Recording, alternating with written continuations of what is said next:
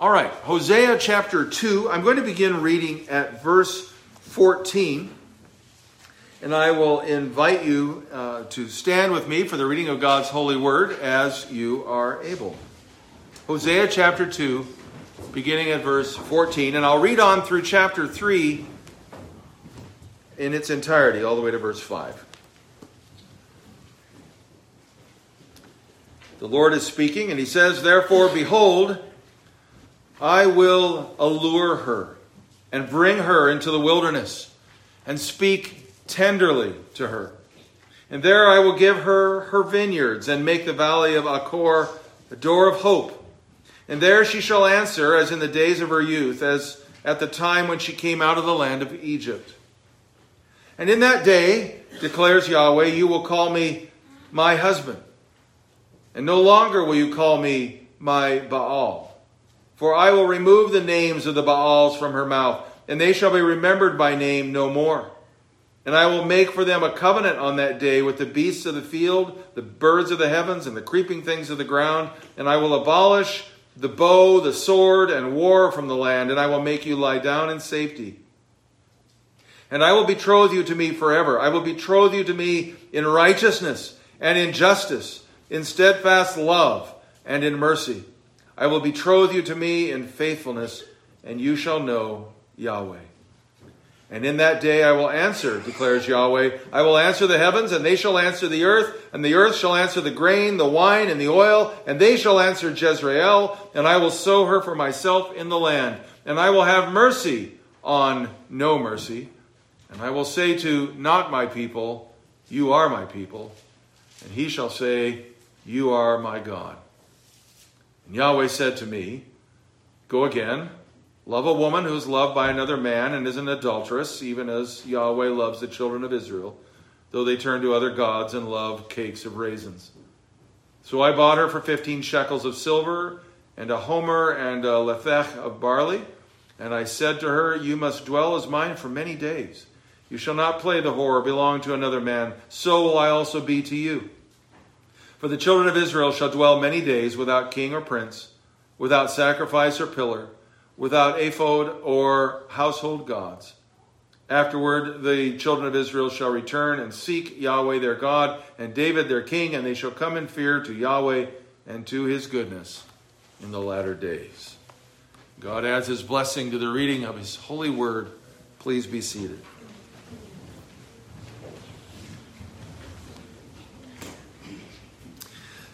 We are now in part 3 of what I'm calling the overture to the book of Hosea. And there's several here that have not been here for the last couple of weeks.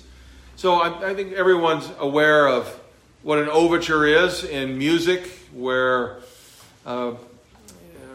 it's most commonly seen in operas, for example, where you have selections, samples of the musical themes that are going to be included throughout the entire work are revealed and all strung together into a beautiful composition. Well, these first 3 chapters are really the overture to the book of Hosea, as the themes that are going to be developed throughout the rest of the book are all here in sort of nutshell form. They're just little bits. They're not developed to any great degree. But they are all here and will be explored then and expanded upon in the chapters to come. So we looked at chapter 1, where Hosea's family life is laid out as the setting. It's kind of like in an opera when the curtain goes up and you see the opening scene, all the scenery is there, and you begin to get a feel for the setting of how this whole story is going to unfold and where. And that's really what's happening in chapter 1, as Hosea's family life is explored. And he's commanded to go and marry a woman who's a child of the times, who has a propensity towards immorality. And he does so and has a son. And the son's name is Jezreel, and Jezreel means the Lord will sow. You saw that name again in the reading that we just did. And then it seems quite obvious that she leaves him, is unfaithful to him, but she has another child. And this child, a daughter, the Lord says, you're going to name her Lo Ruhamah, which means no mercy. And you saw that referred to at the end of chapter 2 there. Lo Ruhamah. What a horrible name to name a child. No mercy. And then she's unfaithful again, and she has another son. And this one, the Lord says, you're going to name him Lo Ami, which means no people. You're not my people. Perhaps an even worse name that you could name, in this case, the son. And you saw that referred to again in chapter 2. So here's this horrible situation that Hosea is called upon to go marry this immoral lady, has a child, there's 2 illegitimate children that come along, and here he is, and apparently at that point she's just gone. She just leaves him. And it's explained in this opening chapter that the Lord is saying, I want you to do this, Hosea, because I'm making a point about the unfaithfulness of my people Israel to you, to me being the Lord. And what a miserable situation that Hosea finds himself in. And then we get on into chapter 2, and in some ways, you might think, well, this is good news. At least she's not going to get away with it. But the beginning of chapter 2 focuses upon how really horrible the sins are of the children of Israel against God. And by extension, of course, the whole sin of adultery and unfaithfulness and all of that is colored with that brush as well, so that you see just what a horrible thing Gomer has done.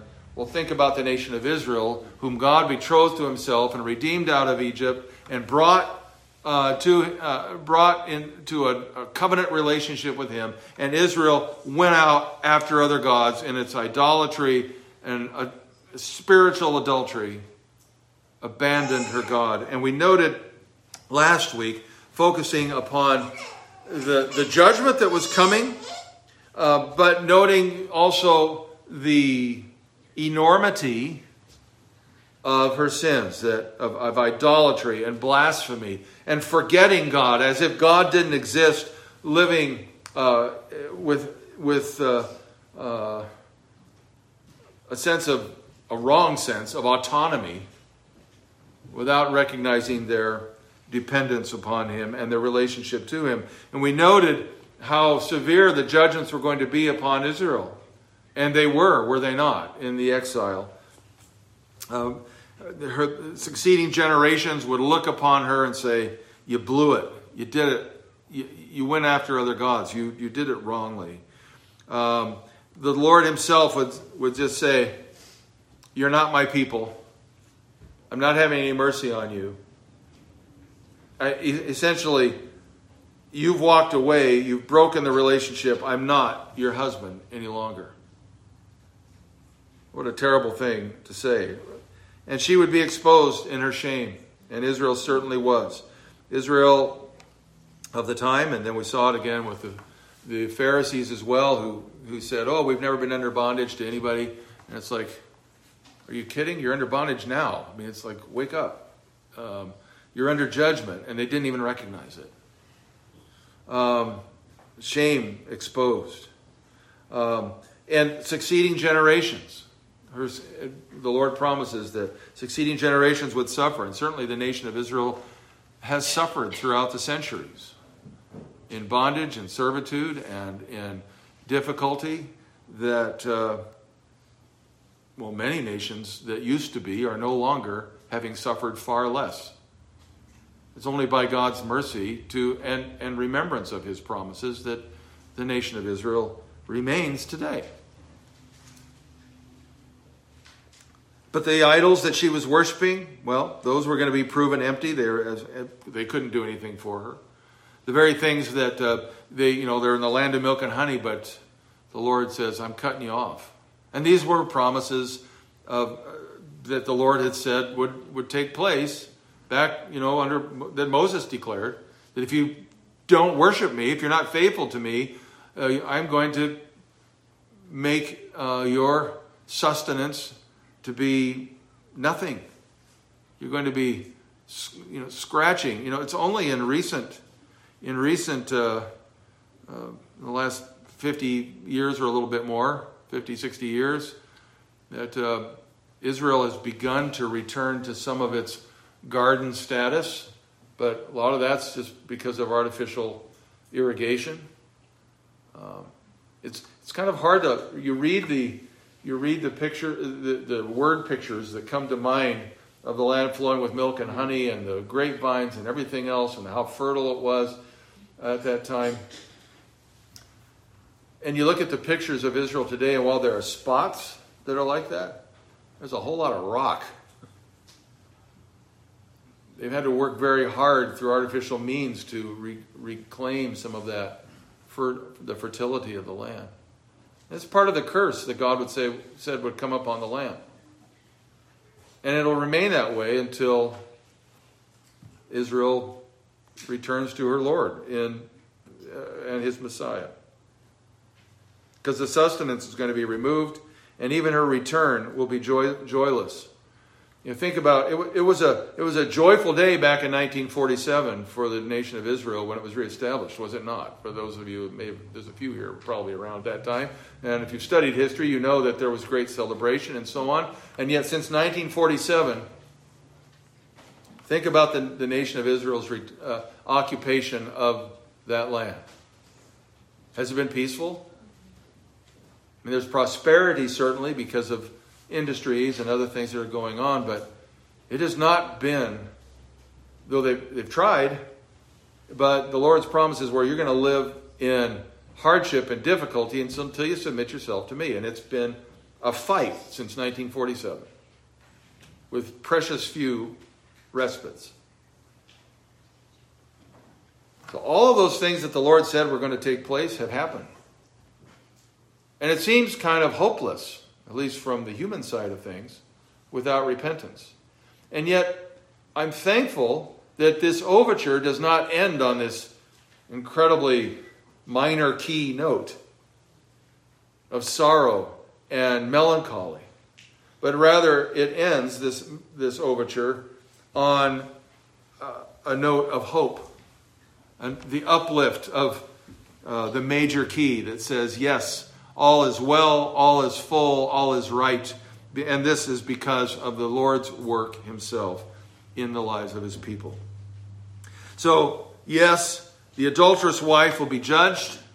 And we also spent some time last time looking at just our own heart's conditions, right? That, we name the name of God. We say we believe in the Messiah, the Lord Jesus Christ. And yet, all too often, we live in a way where we lift up idols in our own hearts. We attribute things to God that are not of him, and we forget him and leave him behind. And so we can experience similar kinds of judgments in our own lives as well. But beginning in verse 14 of chapter 2, a dramatic change happens. Therefore, he says, everybody knows what that old saying about when you see a therefore, you should always ask what it's there for. Right? So you go back and look, and he's talking about all the punishment. I'm going to put an end to her mirth. I'm going to waste her vines. I'm going to punish her for all of her idolatry and for forgetting me. Therefore, behold, I will allure her. Just kind of try to wrap your head around why that therefore is there. Usually when you see a therefore, it's like, well, you would have expected in those previous verses something about her repentance, would you not? If nothing else, maybe not even repentance, but even a even at a bare minimum, she's going to turn over a new leaf. She's going to figure out, boy, what I've been doing is stupid. I'm going to turn back to my God. But you don't see any of that there. He's going to punish her, and then he says, therefore, I'm going to woo her back to me. So I'll tell you what I think the therefore is there for. It's not referring to Israel's actions. It's referring to God purging his people to drive them back to himself, to remind them who really is God. And therefore, on the basis of all that judgment that was, every bit of it was earned by Israel. And every judgment that comes upon us is earned by us in our sins. And yet, how often does the Lord use trial and affliction and difficulty to drive us to the end of ourselves and to turn unto him? And to actually listen for a change. Some of you might be familiar with that wonderful poem called The Hound of Heaven. If you haven't ever read that, you should. Go read it sometime. Not now. On your own time. But read The Hound of Heaven.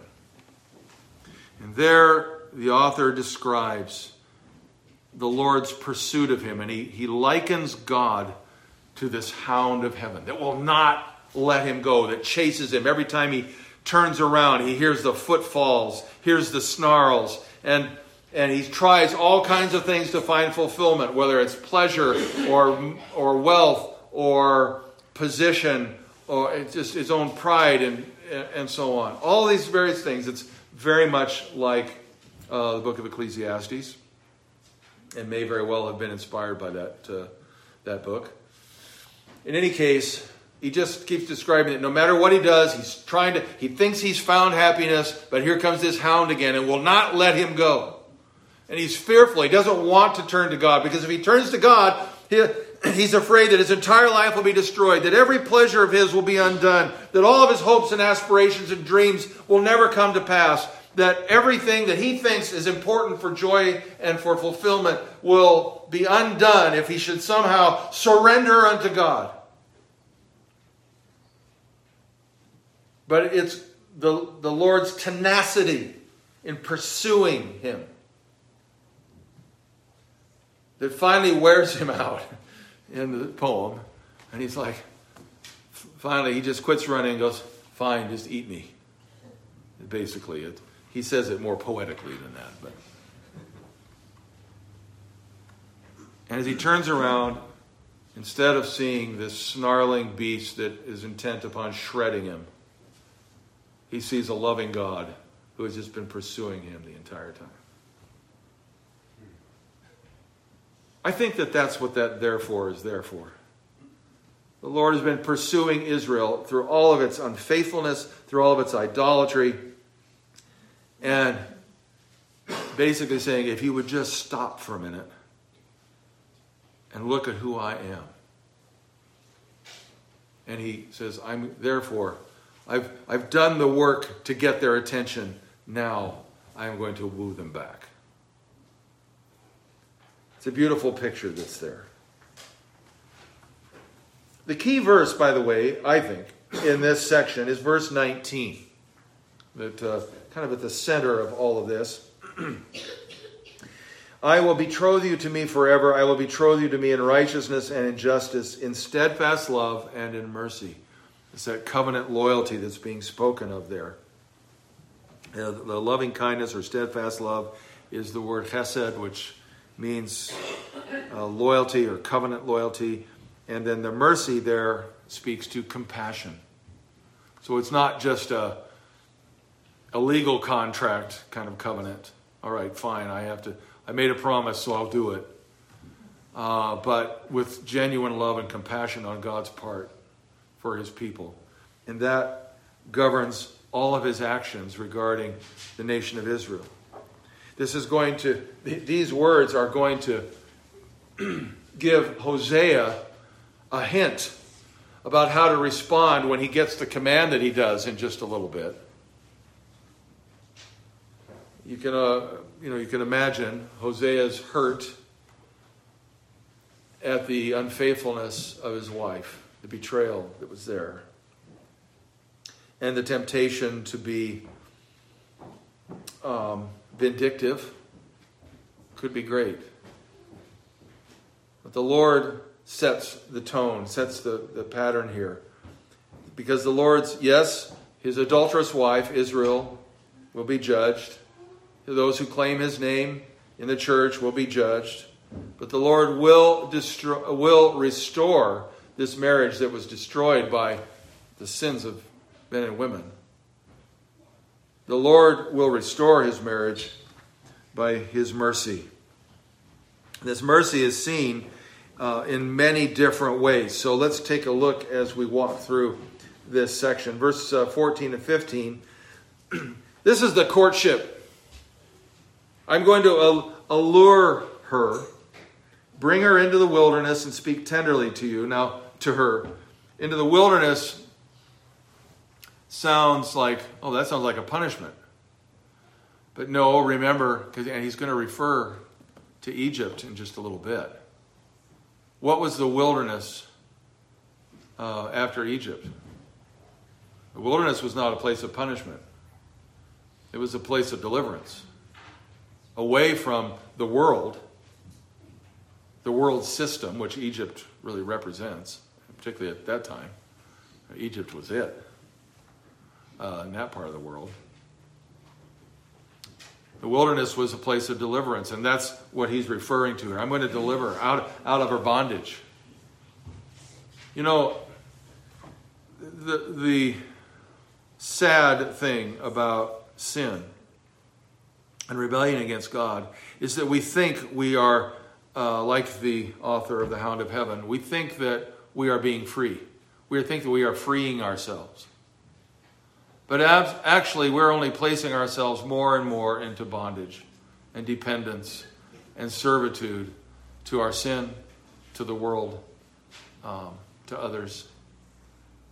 It's the Lord who brings us freedom. But where the Spirit of the Lord is, there's liberty. But in our sinfulness, we've got our blinders on. We don't want to see that. So the Lord courts us. He reminds us when... Gentlemen, those of you who are married or maybe thinking that way, when you were courting your spouse, your bride, did you make an effort to clean up a little bit before you saw her? Mostly? Some of you, maybe that's why it took you so long. Did you put your best foot forward? Did you speak kindly to her? Did you, and by kindly I mean not only in your responses to her, but by telling her of your love for her, of her beauty, of her accomplishments, of how much you admire this, that, or the other thing about her? Or did you speak roughly to her? Or did you speak only of yourself? As the one who is the center of everything. If you did, that's probably the woman you're sitting next to now is probably not the one, because you learned from the first time that doesn't work. To allure your bride means that you treat her tenderly. Yes, you remind her of what you have done for her and what you continue to do for her, but the focus is upon her. This is a remarkable thing, that the Lord, who truly is the God of all, who creates all, who sustains all, comes to the nation of Israel and comes to us, the weak, despised things of the world, and says to us, you are important to me. So important that I gave my son for you. So important that I sustain you. So important that I have ordered all things for my glory and your good. It's a remarkable courtship, is it not? It says, I will deliver her. I'll speak tenderly to her. I'll give her vineyards. Here are the promises. You stick with me, This is what I will do for you. And in the valley of Achor, maybe that might trigger a memory in your minds. That reference comes from the book of Joshua, chapter 7. In the book of Joshua, as the nation of Israel is coming in to the land in conquest, there's a guy named, usually in English we say Achan, it would be Achan. Remember what Achan did? They went into this city that was supposed to be completely dedicated unto the Lord, the city of Ai. Everything was to be destroyed. Nothing was to be kept. Everything was holy unto him, but unto the Lord. But Achan went in there, and instead of piling up everything he saw in the big burn pile in the middle of town, he saw some great garments, he saw some gold, he saw some silver, he saw some other stuff, just a little bit. He took it and he hid it in his tent. Remember that? And when he did that, he brought trouble on Israel and upon his own house. And Israel, because Israel, they had taken, they had been victorious, they were going to go in and complete the job, and they were defeated before this little podunk town, is the picture you get. And they're like, what gives, God? I thought you were with us. And the Lord said, you've got evil in your midst. And they figured out who it was, got it down to Achan. And of course, he was put to death, stoned with stones, he and his entire family. And the trouble was taken care of, and Israel went on to be victorious. But that valley, from that time forth, was referred to as the valley of Achor, the valley of trouble. So when we look here and say, we read, and make the valley of Achor a door of hope. What was Achan's problem? Greed? Lust after the things of the world? Caused all kinds of trouble. Achan took all that stuff. Why? Because he had hope that it would increase his wealth, his prosperity, the security of his family. He was looking to those things that were dedicated unto the Lord to say, no, I want them instead, because I know better how to keep my family than God does. And he was judged for that sin. The Lord says, I'm going to undo that and give you real hope in me. I'm going to turn the trouble around. And there she shall answer as in the days of her youth, as at the time when she came out of the land of Egypt and delivered into the wilderness. So there's mercy in this courtship that is revealed. The Lord doesn't have to do any of this. The Lord doesn't have to show compassion on Israel at all. They've deserved their judgment because of their idolatry. But the Lord says, no, I'm going to turn around their troubles and restore their fortunes. Then there's mercy in his tenderness. Look at verse 16. This is interesting. Interesting verse. In that day, declares Yahweh, you will call me my husband, and no longer will you call me my Baal. Now, Baal is a general title for, and it means Lord. But it referred basically to the lords or the gods of the Canaanites. And you'll notice that it's quite a generic sort of term, so that later on, when the Lord says they're not going to remember the names of the Baals. We were talking about the names of demonic beings and so on in Sunday school. And here's an indication of how they have names. The Israelites were worshiping them by name. When they worship the Baals or the Baals, they knew their names. There were names there. So the only people that are actually naming the names of demons are those who are idolaters, not believers in God who are trying to throw them out. That's a different sidelight, but if you were in Sunday school, you know what we're talking about there. But in any case,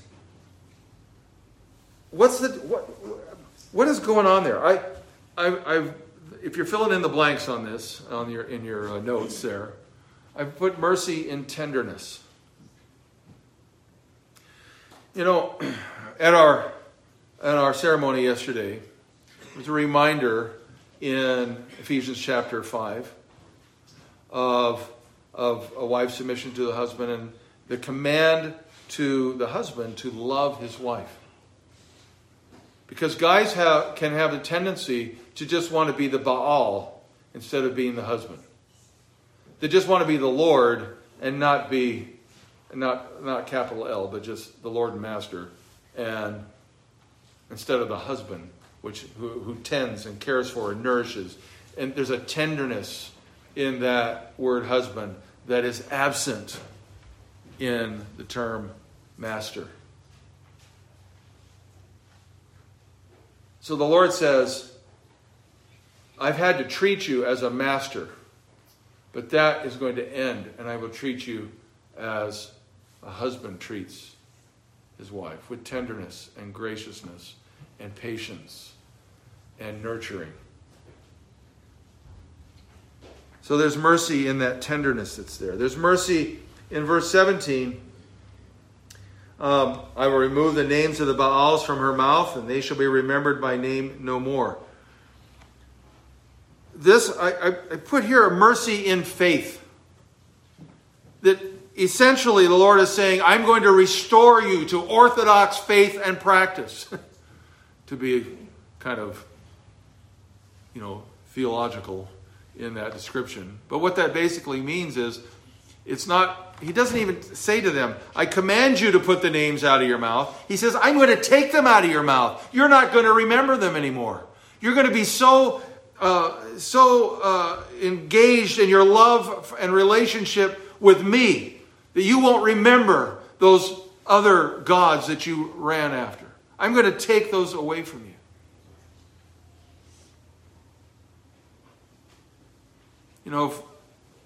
A right faith, the faith once delivered unto the saints, it's not that we don't remember the pit from which we were dug.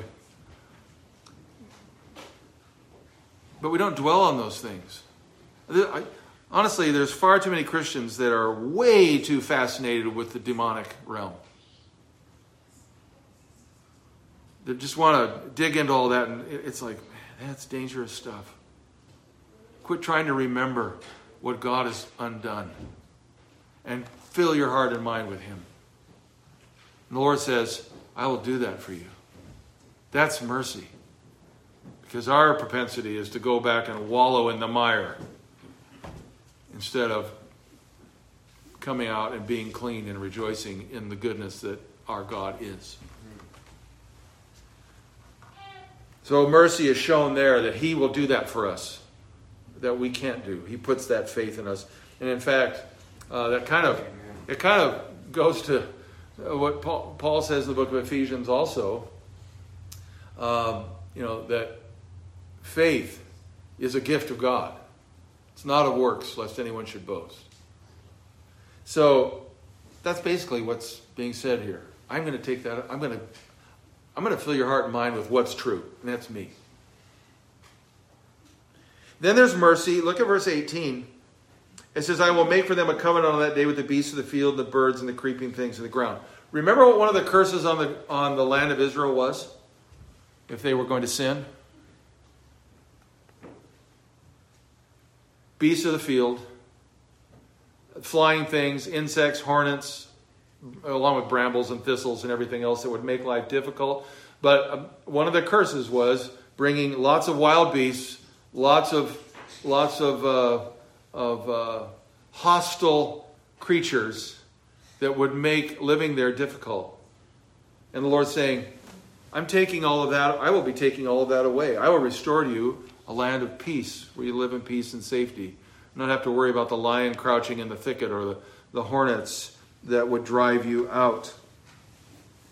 You remember that what the Lord said to Joshua and the people when they were going into the land of Canaan? He said, don't despair. I'm going to drive out the inhabitants as you walk faithfully and obediently to me. I'm going to send hornets, and I'm going to send lions and bears, and all of that. Try not to go into the oh my part. But I'm going to send these things ahead of you, kind of like my advance guard. to begin to drive the inhabitants out of the land and set up shop for you. I'll do the fighting for you. And that's really what we have here. This is mercy shown in the security that the Lord is promising to them. You know, gentlemen, when you get married, one of your correct desires is to provide for your families, is it not? For security in both physical sense and financial sense and emotional sense and all those kinds of things. And that's right and proper. Our Lord is promising in his wooing back of Israel, I'm going to keep you in safety. I'm going to make a covenant with those birds and beasts and creeping things. I'm going to abolish war from the land. Clearly, the promises that are here are still yet to come. There have been periods of peace there. And even in our struggle, in our daily life, as we are, and I'm going to refer to this a little bit later, but as we are recipients of those promises made even unto Abraham, we struggle back and forth, and all of these promises have yet to be ultimately fulfilled. But they are coming. So there is security that is there. And look at verses 19 and 20. I will betroth you to me forever. What I said was kind of the key verse of this. I will betroth you to me in righteousness and justice, in steadfast love and in mercy. I will betroth you to me in faithfulness, and you shall know Yahweh. This comes, and also if you look at verses 4 and 5, might as well look at verses 4 and 5 of chapter 3. For the children of Israel shall dwell many days without king or prince, without sacrifice or pillar, without ephod or household gods. This is speaking of the exile. And afterward the children of Israel shall return and seek Yahweh their God, and David their king. They shall come in fear to Yahweh and to his goodness in the latter days. So there's a messianic promise here, which we'll explore a little bit more in a moment. But here's God's mercy spoken to Israel. His bride who was unfaithful, who wandered away from him over and over again. Not just once, but over and over again, just like Gomer did. Unsatisfied, unfulfilled in the God who redeemed her. But the Lord says, no, I'm going to show mercy in that our union, our betrothal, betrothal in those days, we equate to engagement, but it was much stronger than that. If you were betrothed, you were married. Apart from the final physical consummation of it all, you were considered married. The Lord says, it's permanent, it's done. I will show mercy to you. He didn't have any obligation to do that. Certainly at least based upon Israel's activities. But he makes that promise, that ultimate redemption. Then take a look at verses 21 and 22. In that day I will answer, declares Yahweh, I will answer the heavens, and they shall answer the earth shall answer the grain, they shall answer Jezreel. What is all that going on? It's basically the Lord saying, I'm going to set up, right now, you've all heard about these supply chain issues that we're having, right? The Lord here is describing the supply chain. Heaven to earth, earth to the crops, crops to the harvest. And the Lord's saying, I'm going to put all that in motion. Jezreel, again, the name of the first son that the Lord called it, means God will sow. God will sow. And basically, he's saying the promise in that name will come to pass. All the things that you thought you were going to get by worshiping all the idols, I'm going to give you. Because the idols can't. I shut up everything from you. I stopped the supply chain. Talking about supply chain issues. This is from the hand of God who interrupted the supply chain for the nation of Israel. And who interrupts our supply chain, not of the, Amazon and FedEx and whatever, but the supply chain that we long for and being connected to him and fellowship with him and being satisfied in him. We want peace and safety and all those things, but we look for them everywhere else but him. The Lord says, you're not going to get it until you submit to me. But when you do, that supply chain is going to be an express. You'll have everything in abundance that you need. So this mercy is going to be shown in God's provision for them. And then look at verse 23. I will sow her for myself in the land. So he switches that God will sow to not just things that are agriculturally related, but planting Israel in the land so that she can flourish. And what will that look like? He says, well, I'll have mercy on no mercy, and that's lo ruhama. So he's referring back to those children, the children of adultery from Gomer, that represent Israel in their fallen and shameful position before God. He says, I will have mercy on those who are named no mercy, and I will say to not my people, that's the son, lo ami, you are my people. And he, that is lo ami, shall say, you are my God. Ultimate promise of restoration that is there. So there's a mercy, whereas before, remember, God said, I'm not your husband. I'm not acknowledging you. As far as, you don't even exist in some ways. Disowned. Here, mercy is shown in acknowledgement of their love relationship and their covenant bond. Incredible restoration that is being spoken of. This mercy will be referred to and developed further in the book as we go along. But over and over again in all these things, courtship, tenderness, faith, security, betrothal, identity, provision, all of them, the Lord is saying, this is what I'm wooing you with. This is what I'm alluring you back with. And just to make sure nobody gets it wrong, he says, okay, Hosea, let's get this a visual aid. He's already done the visual aid with Hosea and Gomer to begin with. Now he's going to complete the visual aid. And he tells Hosea to go again, love a woman who is loved by another man and is an adulteress, even as Yahweh loves the children of Israel, though they turn to other gods and love cakes of raisins. So, put yourself in Hosea's place. You know, the first time this didn't work out real well. Hosea does what he's told. But you got to wonder about how eager he was to do it. I hope he was eager. He's not told. It seems at least he was determined, as in his conversations with Gomer. It seemed that he was bound to determine that he would do all that he could and called her to do all that she could to make it work.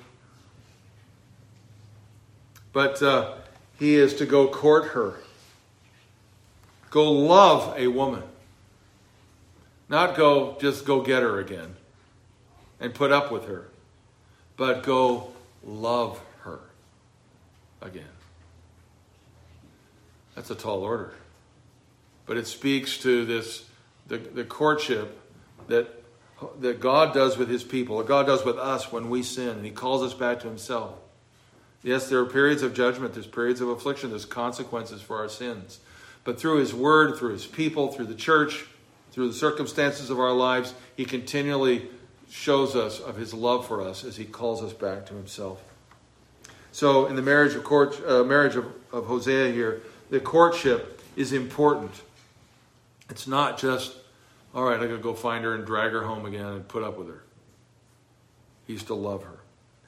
Secondly, notice this redemptive aspect that's here. Now we look at this, and in our modern sensibilities, we start to recoil when we read these words like, he bought her? What is she, a piece of property? What do you think he's... No. First of all, quit interpreting Scripture with modern eyes. Look back on the context. That will help you. It's too easy to impose our values today on them. This is not about slavery at all. There's nothing to do with slavery. This has to do with a bride price. has to do with something that's a cultural thing that we don't know anything about. It's not about slavery. It's about essentially paying the guy who she's living with now to basically let her go. Now, this is something that's totally foreign to the way that we think about this. She's not been living in a marriage relationship. The fact is, probably the guy that she's been living with has probably been treating her like a slave. They're not married. She's been living as an immoral woman with this other guy. And so Hosea goes in and says, he's not owning her. He's just saying the other guy maybe is treating her like a piece of meat, but Hosea's not. He pays the price that's necessary to free her from her obligation to this other guy that she has hooked herself up with. So he buys her for 15 shekels. He pays this price. He redeems her for 15 shekels of silver and some barley. This matter of redemption is a big theme in the book of Hosea. Turn over, if you will, to the book of Galatians. I told you I mentioned something about promises to Abraham before. In Galatians chapter 3, beginning at verse 7, we read this. Know then that it is those of faith who are the sons of Abraham. And the scripture, foreseeing that God would justify the Gentiles by faith, preached the gospel beforehand to Abraham, saying, in you shall all the nations be blessed. So then, those who are of faith are blessed along with Abraham, the man of faith. For all who rely on works of the law are under a curse. Gomer was under a curse. She thought she was being free, but she'd really placed herself in bondage to somebody else. Cursed be everyone who does not abide by all things written in the book of the law and do them. Now it is evident that no one's justified before God by the law, for the righteous shall live by faith. But the law is not of faith, rather the one who does them shall live by them. In other words, you just spend your life going, ticking off the boxes. I did that, I did that, I did that. Okay, Lord, are you happy now? Pretty miserable way to live because there's way too many boxes for us to check, and we never do them right anyway. Let's see. The one who lives by faith. Okay, so verse 13. Christ redeemed us from the curse of the law by becoming a curse for us. For Hosea to go and pay the bride price for a woman of Gomer's character and reputation, what do you think that did to his reputation? He would not be looked upon really favorably by the community. At best, they might think he was a fool. And at worst, someone who would put up with that kind of immorality must be immoral himself. The tarnishment of her sin would be laid on him by his paying that price. And yet that's precisely what Christ did for us. He came, he paid the price by dying on the cross, paying the blood price that was necessary for us to be redeemed from the power of sin and death, taking upon himself the curse and becoming sin for us. Christ redeemed us from the curse of the law by becoming a curse for us. For it is written, cursed is everyone who is hanged on a tree, so that in Christ Jesus the blessing of Abraham might come to the Gentiles, so that we might receive the promised Spirit through faith. The Lord here is speaking of the redemption of his people. And not just Israel, but all those who are in Abraham, as Paul says here in Galatians chapter 3, because they're knit together with the one who was the God of Abraham, Isaac, and Jacob, the one for whom Abraham looked, the Messiah. the Lord Jesus Christ. And look then how it ends in verse 3. As Hosea makes this pledge back to her, you must dwell with me as mine for many days. You shall not play the whore, belong to another man. So I will also be to you. Here's the covenant renewed between Hosea and his wife. It's a beautiful picture. And this is the promise that God is making to his people. So, as he says there in verse 4 and 5, which I referred to a little bit earlier, that though they were in exile for a long time, suffering under the judgment as the consequences of their actions, they would ultimately be restored. They will seek Yahweh their God and David their king. Of course, David's long gone. So this is clearly a reference to the son of David that's promised in the Psalms, who would come and fill his father's throne. And that, both in the Old Testament and the New Testament, very clearly show is all fulfilled in the Lord Jesus Christ, son of David. All right. The book of Hosea is about redemption.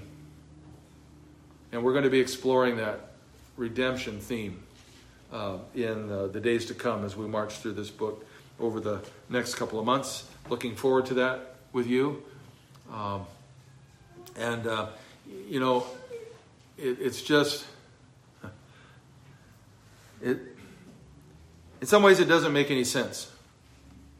A good friend of mine, theologian and author, professor named Michael Barrett, wrote on this section here, humanly speaking, Hosea's love for Gomer did not make any sense. But that is the very point of the message. God's love for sinners does not make any sense apart from his free and sovereign grace. And then he goes on to note that Hosea's preaching here throughout this book is going to focus on three things. God's love for Israel was initiated by divine love, not on the basis of their merit. That God's love was rejected by Israel. And finally, that love was maintained, wasn't lost, by divine loyalty.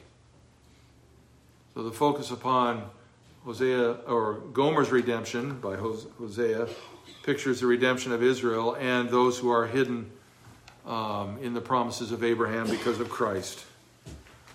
It's his loyalty that does it all from start to finish. It's his love that does it all from start to finish.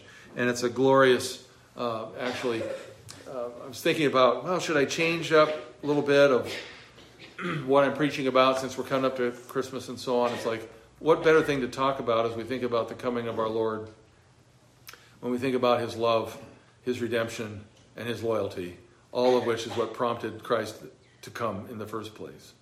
So we'll be motoring on through Hosea through this season and looking forward to that. Hosea's home life demonstrates all of these truths vividly and in our own experiences as well. We can take comfort in God's abiding love for us and mourn for the continual sin that demands God's forbearance lest we be destroyed. Let us praise our God, dear friends, that he is a saving God who delights to redeem us and make us his own. Let's pray. Thank you, Father, for your mercies to us, which are new every morning. Thank you that your faithfulness never fails. We thank you that you love us and continue to pursue us when we are most wretched. Lord, help each of us to walk by faith in Jesus Christ, and not strive to please you according to our own power or wisdom. Let us cast ourselves upon you for your mercy. For, Lord, apart from you, truly we would be rightly named no mercy and no people.